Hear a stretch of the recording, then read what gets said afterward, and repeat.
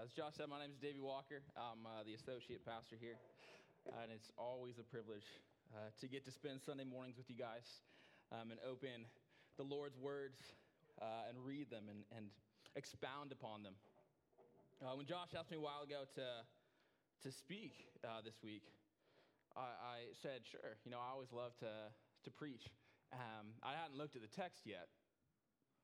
And then Josh decides to go to Disneyland this week. And so while Josh is in Disneyland, I'm studying on divorce, circumcision, and slavery. It's like, wow, thank you for leaving me. Awesome. We have an awesome message today, though. And I want to start by asking this question. Have you ever found yourself in a situation and you're thinking, man, I really don't want to be here right now? Or even, I don't know why I'm here. Or I really need to get out of this situation. Only to realize over time that situation was exactly where you were supposed to be. That was actually a situation that was going to grow you in huge ways. A situation that God was going to use to make you into the person you are today. A few years ago, this crazy husband decided to bring his all too loving and supportive wife on this journey to be house parents at a fraternity, to step into a community of 60-some guys where we say, hey, I'm mom, I'm dad. That's what Anna and I did 2 years ago. We stepped into SIG Up and said, hey, we want to be house parents here. And within the first few days of being there, Anna comes up to me and she says, I don't know if I can do this. I don't know if I can last a year here. I don't even know if I can last a whole quarter here, 10 weeks. You see, the carpet smelled like dog. Like even after it was deep cleaned, smelled like dog. And so every day you'd wake up, walk out, and just whiffs of wet dog. And luckily, we talked to the landlord and got our carpet replaced. But even then, as the man is replacing our carpet, he brings his dog with him. So his dog's just roaming the carpet. You see, Anna began to have to sleep with earplugs because the noise was constant. Whether that be guys jumping off of the bunks in the floor right above us, guys peeing right outside our window in the middle of the night, or the TV on in the living room, which I'm pretty sure did not turn off the whole 2 years we lived in that house. And the sound just went right through our paper-thin walls. To make matters worse, we didn't have a dishwasher, and our sink was about the size of a bathroom sink. So you kind of had to awkwardly position your plates to clean them. Our bathroom was freezing cold. We had to have a little heater going in that bathroom 24/7 just to keep it manageable. And to make matters even worse, or maybe comical, depending on how you look at it, you never know when a guy from the fraternity might walk into your house just in his underwear. True story, happened to Anna. And so Anna spent many nights asking and pleading, why am I here? I don't know if I can do this. And me being the husband, I spent many nights wondering, did I make the wrong decision? Was I an overzealous husband who was like, this sounds like an awesome opportunity, let's do it? Yet as time went on, we began to see the positives in our situation. We began to build relationships with guys in that house. Our house became a safe place for them to come into and to talk life, for some of them to talk faith, to ask questions, to be prayed for. We got to welcome them into our tiny home to cook meals together. And so often they'd come in and write their birthday on the calendar, just hoping Anna would bring them some awesome treats that day. Again, we had awesome opportunities to have spiritual conversations with guys in that house.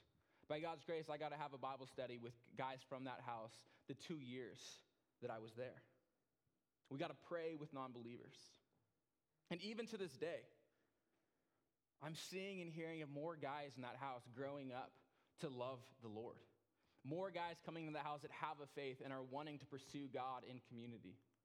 And each Sunday, there's a large group of guys that come together to a church in town to worship God. And small groups are starting to form within the house. You see, we went from questioning our situation to praising God for it. And trust me, there were still some really hard times in the midst of those 2 years, in the midst of even praising God for the cool things that are happening. But the reality is, seeing God at work far outweighed the kind of negative experiences that we had. And in today's text, Paul flushes out this reality. He shows us that God doesn't make mistakes. Therefore, you can remain as you are, for you can serve Christ in whatever situation you find yourself. And he starts to unpack that in kind of 3 different avenues that we're going to look at. And one is in the marriage relationship in verses 10 through 16. The next is in our social settings, which is going to be verses 17 through 20. And then lastly, in our vocation, which is 21 through 24. So in our marriage relationships, it's important, I think, prior to unpacking Paul's comments on marriage and divorce, that we discuss kind of our current state of marriage in our culture. Because the reality is, for many of us, this touches home. This can be a hard and awkward conversation. For many of us, we come from families where it is a broken household, where our parents are divorced. For others, we ourselves maybe have been divorced or are currently divorced. And if you don't fit in that category, I guarantee you know of people that are divorced, have been divorced, been brought up in a broken home. I feel like Anna and I talk every week or two about another couple around our age that are going through a separation or a divorce. We live in a culture that doesn't treat marriage as sacred, but rather as a commodity to enjoy until we no longer do, until we get tired of the other person. The vow until death do us part no longer takes precedent in our society. The American Psychological Association states that 40 to 50% of marriages in the United States end in divorce. And that number just continues to increase for those that get remarried. And we know that this issue sadly does not stop at the doors to the church. Those studies show that Christians active in their faith are less likely to get divorced. We know that number is still too high than what we want to see. In reality, we're pretty quick to get divorced. And please hear me clearly. I'm not saying that there's never a legitimate reason to pursue divorce, but rather that we as a culture, and this has seeped into the church, we are too quick to seek divorce. And this rubs against the Bible's teaching on divorce. We know that from the beginning in Genesis, God created man and woman, and he proclaimed that the two shall become one, shall become unified. Therefore, what God put together, let no man separate. The Bible is very anti-divorce. But even as we see in Paul's words today, in God's word, that he does give us options. As we begin to unpack this section on the marriage relationship, Paul lays out different ideals for the situation. He gives ideal situation for the believing couple, where both of them are believers, and then for the mixed couple, where one is a believer and one is not. And so each ideal is followed up by an exception. And again, these exceptions are not areas Paul encourages us to pursue in our relationship, but rather realities that exist within their culture, within our culture. And lastly, you spend time emphasizing why these marriage relationships are so important. We're going to read verses 10 through 16 as Paul speaks on marriage. He says, "To the married I give this charge, not I, but the Lord. The wife should not separate from her husband, but if she does, she should remain unmarried or else be reconciled to her husband. And the husband should not divorce his wife. To the rest I say, I, not the Lord, that if any brother has a wife who is an unbeliever, and she consents to live with him, he should not divorce her. If any woman has a husband who is an unbeliever, and he consents to live with her, she should not divorce him.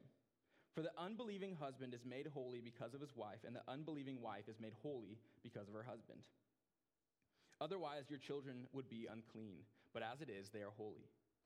But if the unbelieving partner separates, let it be so. In such cases, the brother or sister is not enslaved. God has called you to peace. Or how do you know, wife, whether you will save your husband? Or how do you know, husband, whether you will save your wife? So to the Christian couple, those first two verses, verse 10 and 11, Paul begins his charge to the Christian couple with kind of a weird statement. A statement that I never really understood growing up. I would read it and I'm like, okay, that's confusing, and move on. Where he says, not I, but the Lord. What does that mean? What does that statement mean? He's speaking and says, hey, this isn't me speaking, this is the Lord. Paul here is ultimately not appealing to his apostolic authority or the authority that he's been given as an apostle of Jesus Christ. But rather, he's saying, hey, I'm pointing back to the traditions and teachings of Jesus and what he had to say on marriage. So ultimately, as Paul writes this, he's saying, hey, remember back to what Jesus said. Remember to what he said marriage was about as we continue forward. And then Paul lays out the ideal for a Christian marriage. He says, wives, don't separate from your husbands, and husbands, don't divorce your wives. And we can think of this separate and divorce as synonymous terms. Because in reality, when in the Greco-Roman world, divorce, you could go through a legal process and do paperwork and all that, but a lot of times people just simply separated from their spouse, and it really served the same purpose. And so when he's saying that, he's saying, hey, don't divorce. Whether you're the husband or the wife, stay together. So the ideal, do not divorce one another. But Paul, seeing that this is not always going to be followed, he gives an exception. So he says, hey, if he or she, if your wife or your husband does divorce, then there's two options for how they go about their life. One, he says, do not remarry. Or two, reconcile yourself to your spouse. Why does Paul say these two things? It ultimately goes back to that initial statement where he says, not I, but the Lord. Because he's ultimately saying, hey, I'm pointing back to what Jesus said about marriage and the sanctity that Jesus had for marriage. It's ultimately because Paul has a high biblical view of what marriage actually is, what it represents. Paul's charge flows from the teachings of Jesus in Mark 10:11, where he says, whoever divorces his wife and marries another commits adultery against her. And if she divorces her husband and marries another, she commits adultery. He's ultimately urging us to stay together, to fight for the sanctity of our marriage, of our spouse, of that relationship, to not defile one another in the process. But then he goes on and says, but if the desire to remarry is there, he ultimately points you back to reconciling yourself to your spouse. And once again, this call for reconciliation is rooted deeply into the gospel message. In Paul's second letter to the Corinthians, he says, all this is from God, who through Christ reconciled us to himself and gave us the ministry of reconciliation. That is, Christ, God, was reconciling the world to himself, not counting their trespasses against them, and entrusting us the message of reconciliation. You see, he's saying, hey, through reconciling yourself to your spouse, you get to be a model of the gospel to this broken and hurt world. So in summary, Paul's urge and calling to the married couple, the Christian married couple, is stay as you are. Don't pursue divorce. Fight for the unity of that relationship.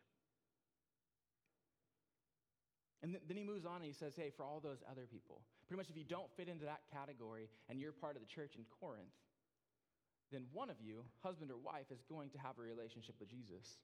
And the reality is your spouse will not.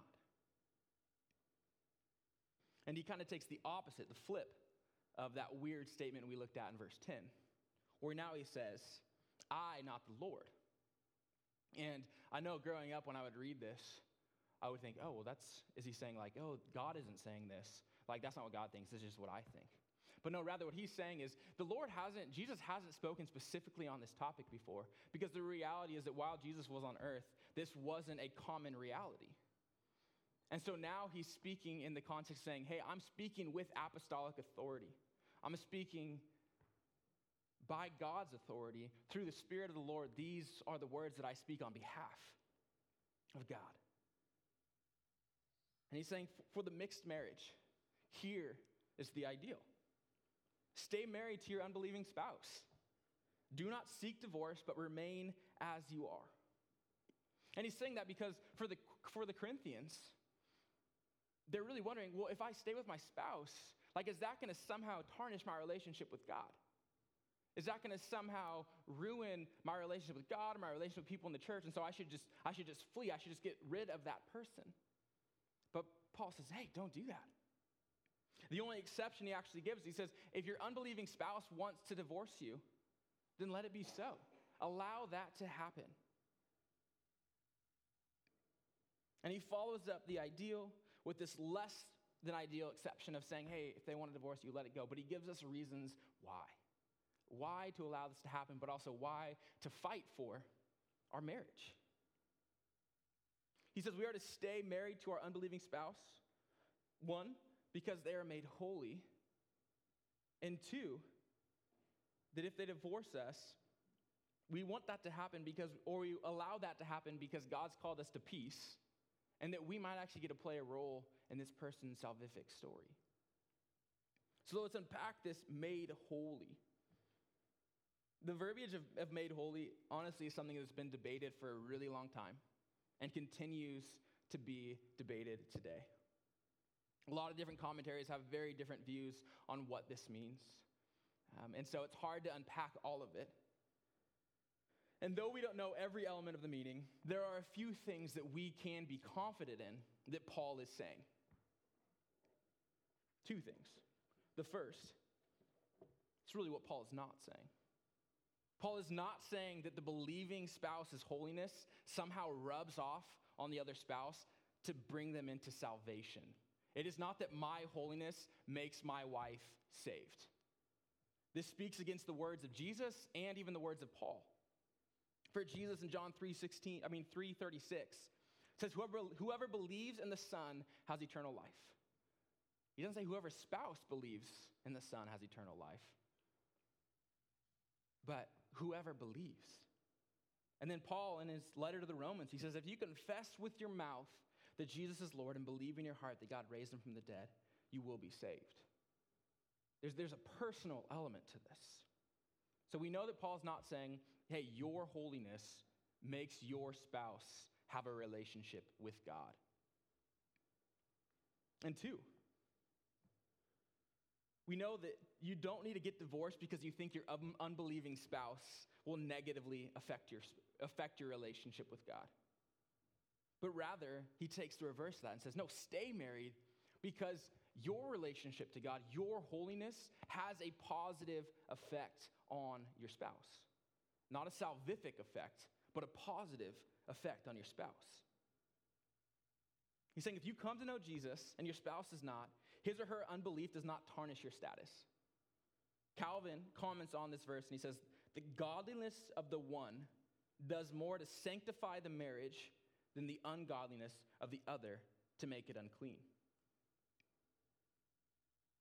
Rather, a Christian's holiness, as seen through one's lifestyle, their values, their influence, as a Christian spouse and as a Christian parent, has a wholesome and positive effect on that non-believing party, on that non-believing spouse, and on your kids. So he says, stay in that marriage because you have a positive influence that could maybe actually lead to salvation, because we see where he gets to at the end of this section. He says, for how do you know whether you will save your spouse? Husband and wife, how do you know? And again, this has been viewed from both an optimistic, where you have the potential, or pessimistic, where like, how do you know it's not going to happen? So is Paul saying that you can or cannot play a role in one's salvation? Based on my reading and understanding of the text, the positive side, the optimistic side seems the most prominent. That he's saying, hey, you might actually play a role in your unbelieving spouse's salvific journey, salvific story, coming to know Jesus. And so fight for that. Fight for that. And he says, do it in the peace of the Lord. So ultimately for the believing couple and the mixed couple, he's saying, fight for the sanctity of your marriage. Stay as you are. Because God can use you in the midst of both of these circumstances for his glory and for really the sanctity and holiness of that other person. So what does this mean for us today? If you're single, if you're married, if you're remarried, Paul's ultimately calling us to the same thing. He's saying, align your view of marriage to that of Christ. We need to have a high and biblical view of marriage. A high and biblical view of marriage, just as Christ preached throughout the Gospels, and Paul even continues that preaching throughout his letters. He's saying if you were married, this is the reality we are to embrace with our spouse. And if you're single, this is the reality we are to pursue as we pursue our potential spouse. We need to have a selfless view of marriage. Marriage isn't just about me. Marriage isn't just about my spouse, but it's the two becoming one. Because as it becomes about me, it actually becomes about that person as we are united. This is a holy and sacred event. That's why it's a covenantal relationship. We make a covenant before one another and before our people. In Ephesians 5, we are called to live out the sacrificial love of Christ in our marriages. Paul says, Christ loved the church, which is his bride, and gave himself up for her, that he might sanctify her, having cleansed her by the washing of the water with the word, so that he might present her in splendor, without spot or wrinkle or any such thing, that she might be holy and without blemish. We play a part in the sanctity of the other person, in the sanctity of our spouse. We are to care for the soul of our spouse. We are to push our spouse towards holiness. And practically, that means we need to be people that pray together. Pray with your spouse. Maybe if your spouse doesn't have a relationship with Jesus, pray for them to come to know Jesus day in and day out. Read scripture together. Actually talk about your relationship with Jesus. I think it's shocking how many couples, we can both have relationships with Jesus, but don't actually invite each other into that aspect of our life. Yet if Jesus is the most important thing to us, that should be what actually brings us together, what unifies us, and conversations should be rooted around what God is doing in my life, what God is doing in our lives together. And lastly, we need to be people who pursue reconciliation. Pursue reconciliation just as Christ reconciled himself to us. It's not a fun reality to think through, but it's important. Think through how many times Jesus would have or could have left us based on the decisions we've made throughout our life. Yet, time and time again, because of through the cross, Jesus says, I'm still here. I'm still present. I still love you. He is in the business of reconciliation. So let us be people who selflessly pursue the sanctity of marriage, keeping Christ truly at the center, not just in word, but in action and deed, and continually reconcile ourselves to one another. And then Paul begins to transition in verses 17 through 24. And if you read all of chapter 7 in its totality, you probably are really confused why verses 17 through 24 are actually in this chapter. Because as Josh spoke on last week and I began our time together this week, it's all about marriage and widows and divorce and trying to wrestle with these relationships. And then he ends the passage speaking, again, once again to widows, but also to those that are single. It's all about this marriage relationship or lack thereof. And then in the middle of this, Paul's like, hey, I'm going to pause, and let's talk about circumcision and slavery. It seems really out of place. And my first time reading it, and many times after that, I was super confused. Why is this in this chapter? Why doesn't Paul put this somewhere else? Yet as we dig in and as we see, Paul's ultimately using this section of chapter 7 to magnify the large point he's trying to make throughout this entire section. And again, that is that God doesn't make mistakes with where you're at. Therefore, you can actually remain where you are. For you can serve Christ in whatever situation you find yourself. And he's like, we're going to apply this section and then look back to that applies to your marriage relationship. And look forward to that applies to your singleness.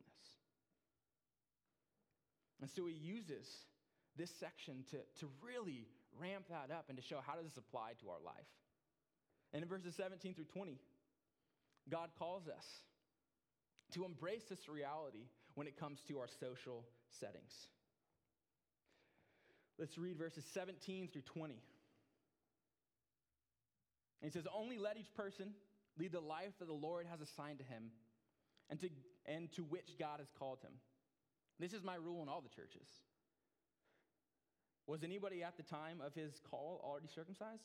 Let him not seek to remove the marks of circumcision. Was anyone at the time of his call uncircumcised? Let him not seek circumcision. For neither the circumcision counts for anything nor uncircumcision, but keeping the commandments of God. Each one should remain in the condition in which he is called. In regards to verse 17, Gordon Fee, who has an awesome commentary on 1 Corinthians, he says, Paul is saying that by God calling someone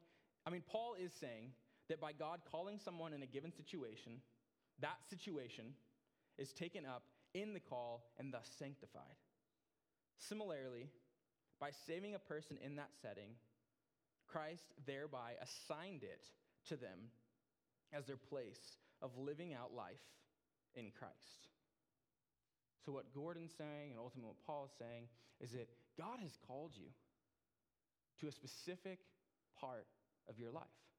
It's not like God just showed up randomly one day and was like, oh, okay, let's have a relationship. But he's been following your story since the beginning. He's been molding your story since the beginning.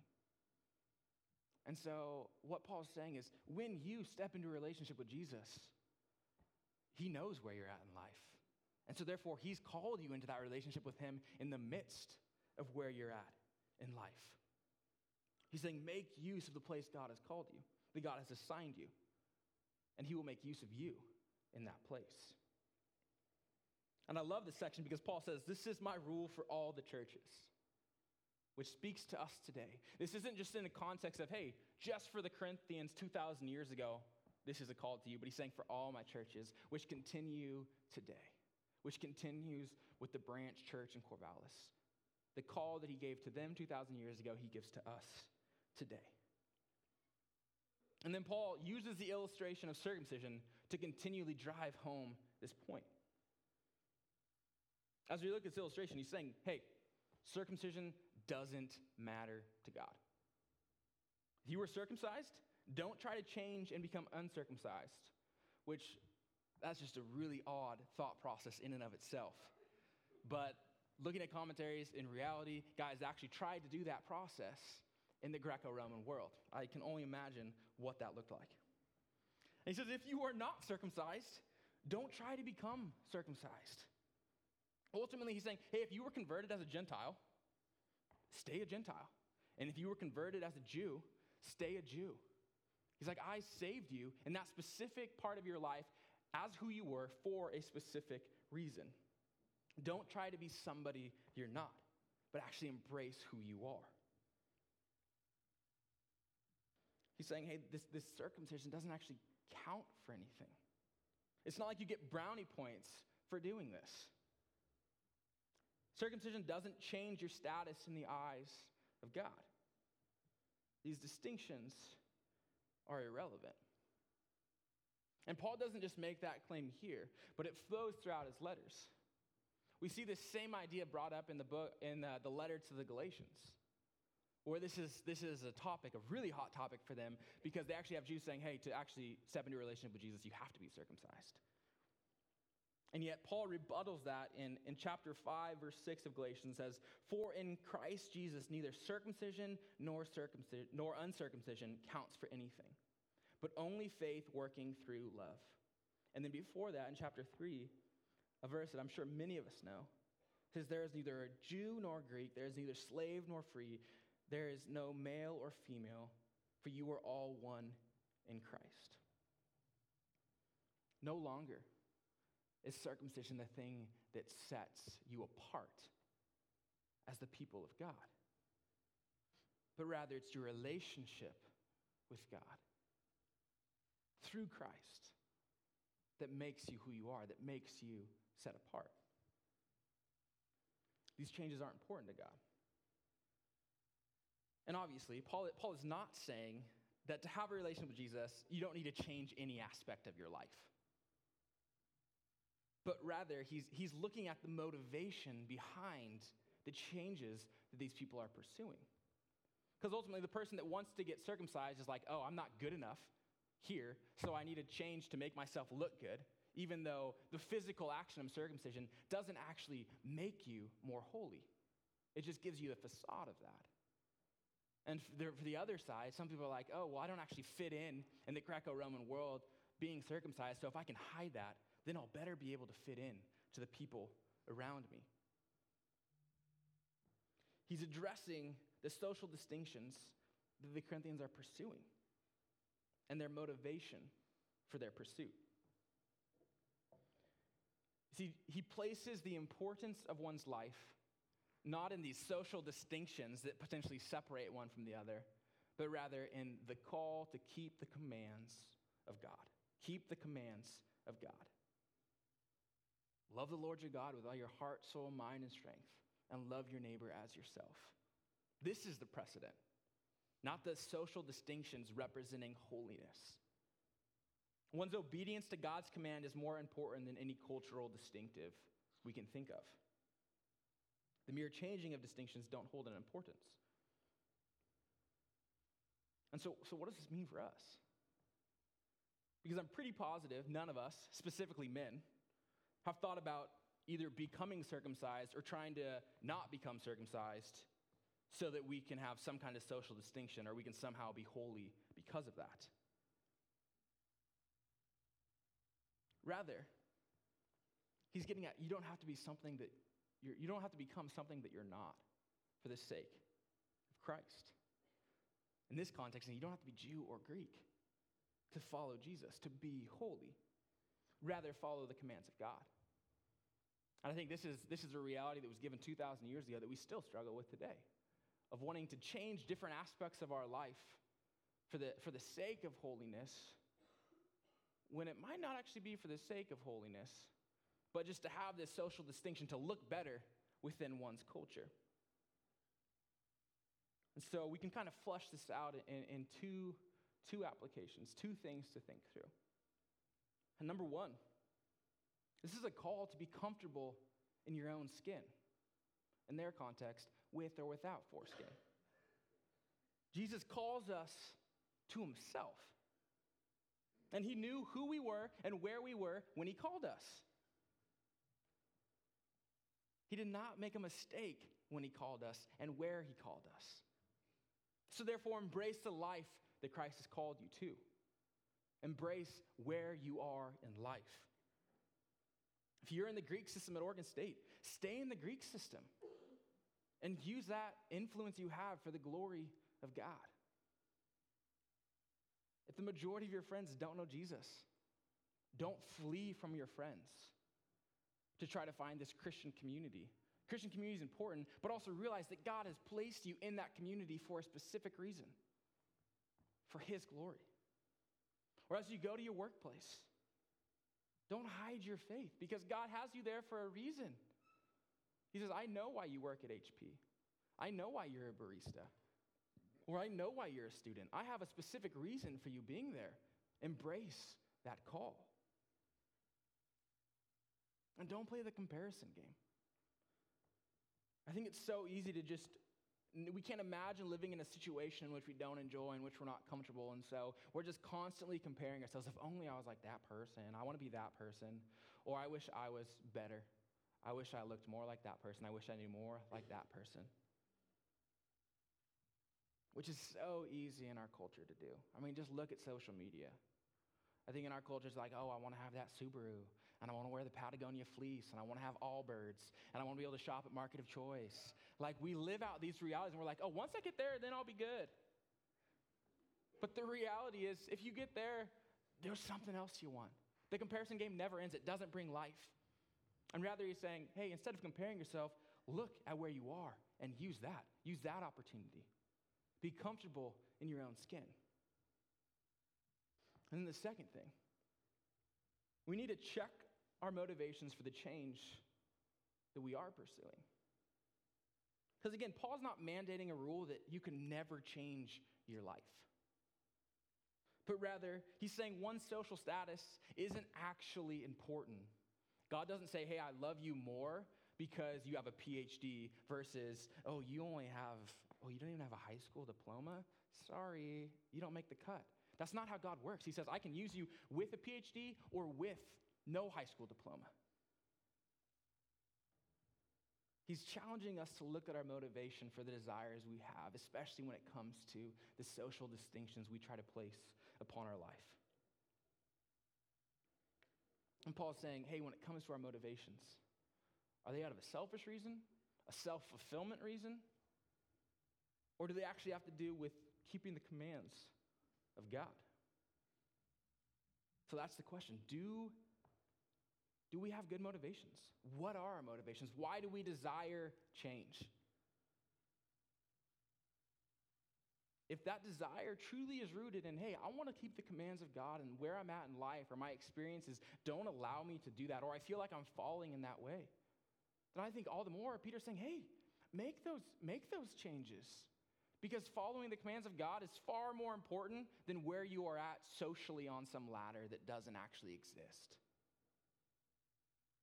But at the same time, if you begin to ask that question, and really your motivation for change in one's life has nothing to do with following the commands of God more wholly, then we have to ask the question, why?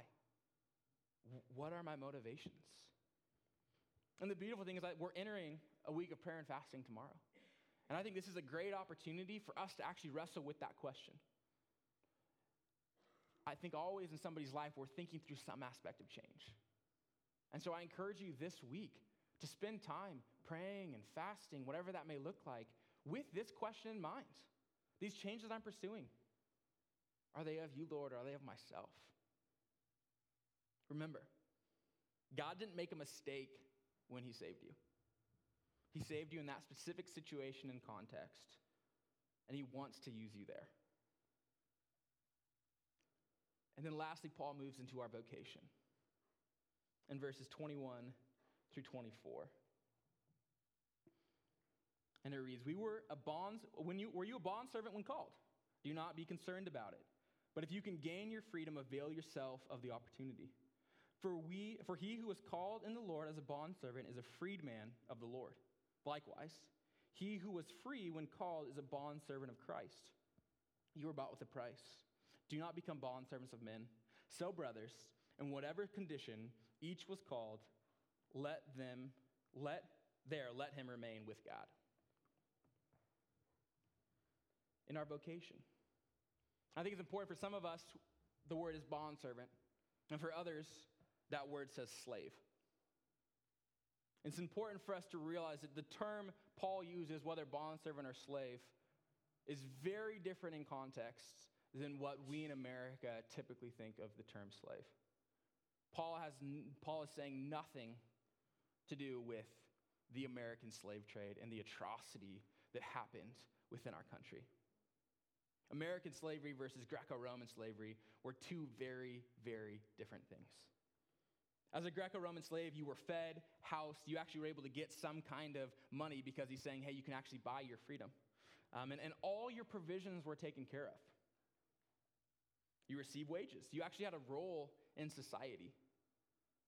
And the crazy reality is in the Greco-Roman world, the approximation is that about 1/3 of the whole population was a bondservant or was a slave. It was not viewed as this terrible thing. Yes, you were the bottom of the totem pole, but actually a lot of people pursued slavery because they knew all their needs were met. Wherein a lot of times, if you lived outside of that context, it was a rough world to get by in. So it's important for us to note, as he's speaking on bondservants, it's not American slavery. It's something very, very different. But what's unique to this section is Paul actually engages with this conversation of the remain as you are that's kind of been flowing throughout. But he changes it. And instead of saying remain as you are when it says a bondservant, he says don't be concerned about it. Don't be concerned about it. One commentator acknowledges the significance and he says, this command is not stay as you are, but do not be concerned about it. The difference is there because the slave could not choose his or her status. That is, a person could sell oneself into slavery, but a person could not choose freedom. But Paul gives the exception. He says, hey, if you're able to get free, if you're able to purchase your freedom, by all means, do it. By all means, do it. So he's developing upon this idea of the remain as you are and revealing that whatever situation Christ calls us to, he's saying, don't let it be of major concern to you because I can use you regardless of where you're at in life. And why does he say that? Practically, one's freedom is not essential for acceptable service to the Lord. You see, in slavery or as a bondservant, you have opportunities to serve the Lord in your everyday life. And as the freed person, you have opportunities to serve the Lord in everyday life. He's saying, hey, it doesn't actually matter, this distinction, because if you're working for me and serving me, I'm going to use you regardless of where you're at. And theologically, Paul lays out in verse 22 to 23 that through Christ's death, we've actually been bought with the price. Therefore, he says the bondservant is made free in Christ, and the person that is free actually, in a sense, becomes a bondservant to Christ. Paul says in other letters that we become slaves to righteousness. You see, the metaphor comes full circle. Though a bondservant still might be a bondservant socially, in Christ, he is both free and bondservant, purchased by Christ and free in him. And as we come under Christ's ownership, we actually experience more freedom than ever the freed man would experience on his own. Therefore, again, Paul's not saying you can't change, but it does mean God did not make a mistake with your background. God did not make a mistake with where you're at.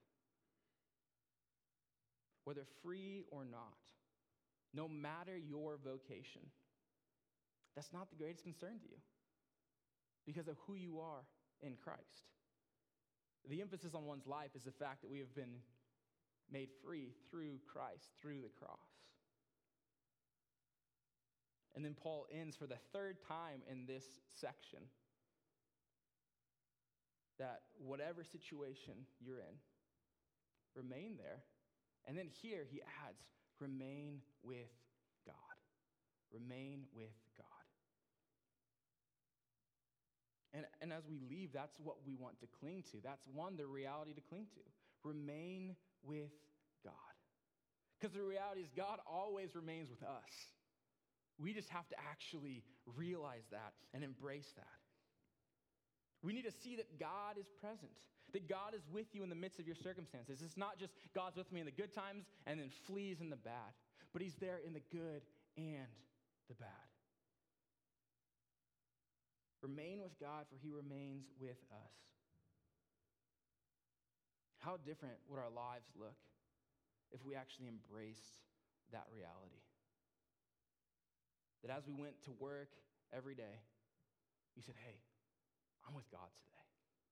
I'm with God as I go into my cubicle, as I engage with my coworkers, as I perform surgery, as I make drinks. I'm with God today. Or our home environment. It could be that person that's worked coming home after a long day to engage with your kids, or the mom that's been home all day. What if we lived in that reality? Remain with God. He's present. He has you there for a reason. Embrace it. Or in our relationships, whether that be in a marriage relationship, a dating relationship, or just a friendship, what would it look like to live out that reality? Remain with God. The presence of God is the strength we need for every situation God puts us in. And so stay in that, remain in that. And the second thing for us, we need to make the best use of our life circumstances. If we really believe that God doesn't make mistakes, then we can remain where we are, because he's actually able to use that for his glory, for his namesake. Have you ever cried out, if only my situation was different. If only I just owned a house or a bigger house, then I could be more hospitable. This is where it hits home for me. Being 28 and being like, when I was an 18-year-old, I for sure thought I'd have a house by this point. And 10 years go by and I'm living in an apartment and being like, oh, I wish I had more. Or if only I just had a bigger paycheck, then I'd be more generous. If only I had more time, then I would spend more time with Jesus.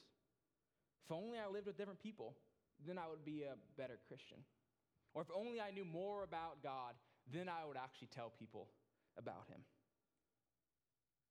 You see, we're always playing the if only game in life instead of the reality of where I'm at and that God can use me here. And this carries over to our vocation as well. Do you feel like your job is just menial? God's saying, hey, don't be concerned about that. I'll use you in the menial. Is your job not as highly esteemed as other professions? Don't be concerned. I'll use you in that midst. Or maybe you're that college student that's like, oh, if I tell people my major, they're like, oh, that's so easy. Of course you would do that. God uses you in the easy majors and the hard majors. You see, the reality is God needs people that are the CEO of Fortune 500 companies, and God needs the janitors in those companies. Because if God is calling all people to himself, and so often we get to use our relationships with people to actually build and actually share Christ, then he wants the CEO and he wants the janitor, and he says, you all have a role to play in my story of glory, in bringing the kingdom of God to earth. We get to live out that reality. We get to make the best use of our circumstances, because our eternal reality with God far outweighs any earthly reality we're currently in. Like, let that sink in. If I really have my view towards the future to see God is calling me to heaven, to paradise, and that's the reality I get to actually embrace, then in the grand scheme of things, who cares what job I have right now? Whether it be a great job or a bad job. The matter of the fact is that we want to use our job for God's glory, because he's called us there for a reason. Embrace that. So ultimately, we see through this whole section that God did not make a mistake when he called you. Whether that be in regards to your marriage, your social setting, or your vocation. He called you into a specific location that you might remain as you are and remain with God. And yet this might seem impossible for us. It might seem too hard. And yet there was one who went before us that lived this out fully. And the life he was called into was definitely more difficult than I think any of us can fathom or embrace ourselves. See, Jesus Christ wholeheartedly lived out the life that God called him to. Jesus, being fully God, took on human flesh and came to be a servant to all. Though the King of the world and the universe, he was born in a manger to grow up as a carpenter. He bore the pains, bruises, scars, and weakness of being human. He was blessed with adoration one moment and accused of being the son of the devil the next. One of his best friends betrayed him for some money. He willingly stood on trial, being charged with committing blasphemy while speaking very words of truth. He allowed the very people he came to save to mock and beat him and ultimately place him on a cross. He lived out the life God called him to for us, for you, and for me, because he loves us. And for through him, we have been reconciled to God. And now God resides with us through his Spirit. And it's that same Spirit that remains with us today in the midst of our circumstances. Just as God did not make a mistake in calling his Son to the life he lived, he didn't make a mistake in our lives either. Therefore, may we be people who embrace our situations, knowing that we can fully serve Christ in whatever situation we find ourselves. Let's pray. Lord Jesus, God, I praise you for your words. Lord, that regardless of where we are at in life, we can cling to the truth that you've called us there for a reason. We can embrace that truth and that reality. Lord, may we be men and women to live out that reality. That say, hey, through you, Lord, I have the strength and the ability to be intentional in my here and now for you. Lord, may we praise you that you don't make mistakes in our lives, but you put us where we are for a specific purpose, for a specific time, for your glory. Now may we be people who pursue your glory. In your name, amen.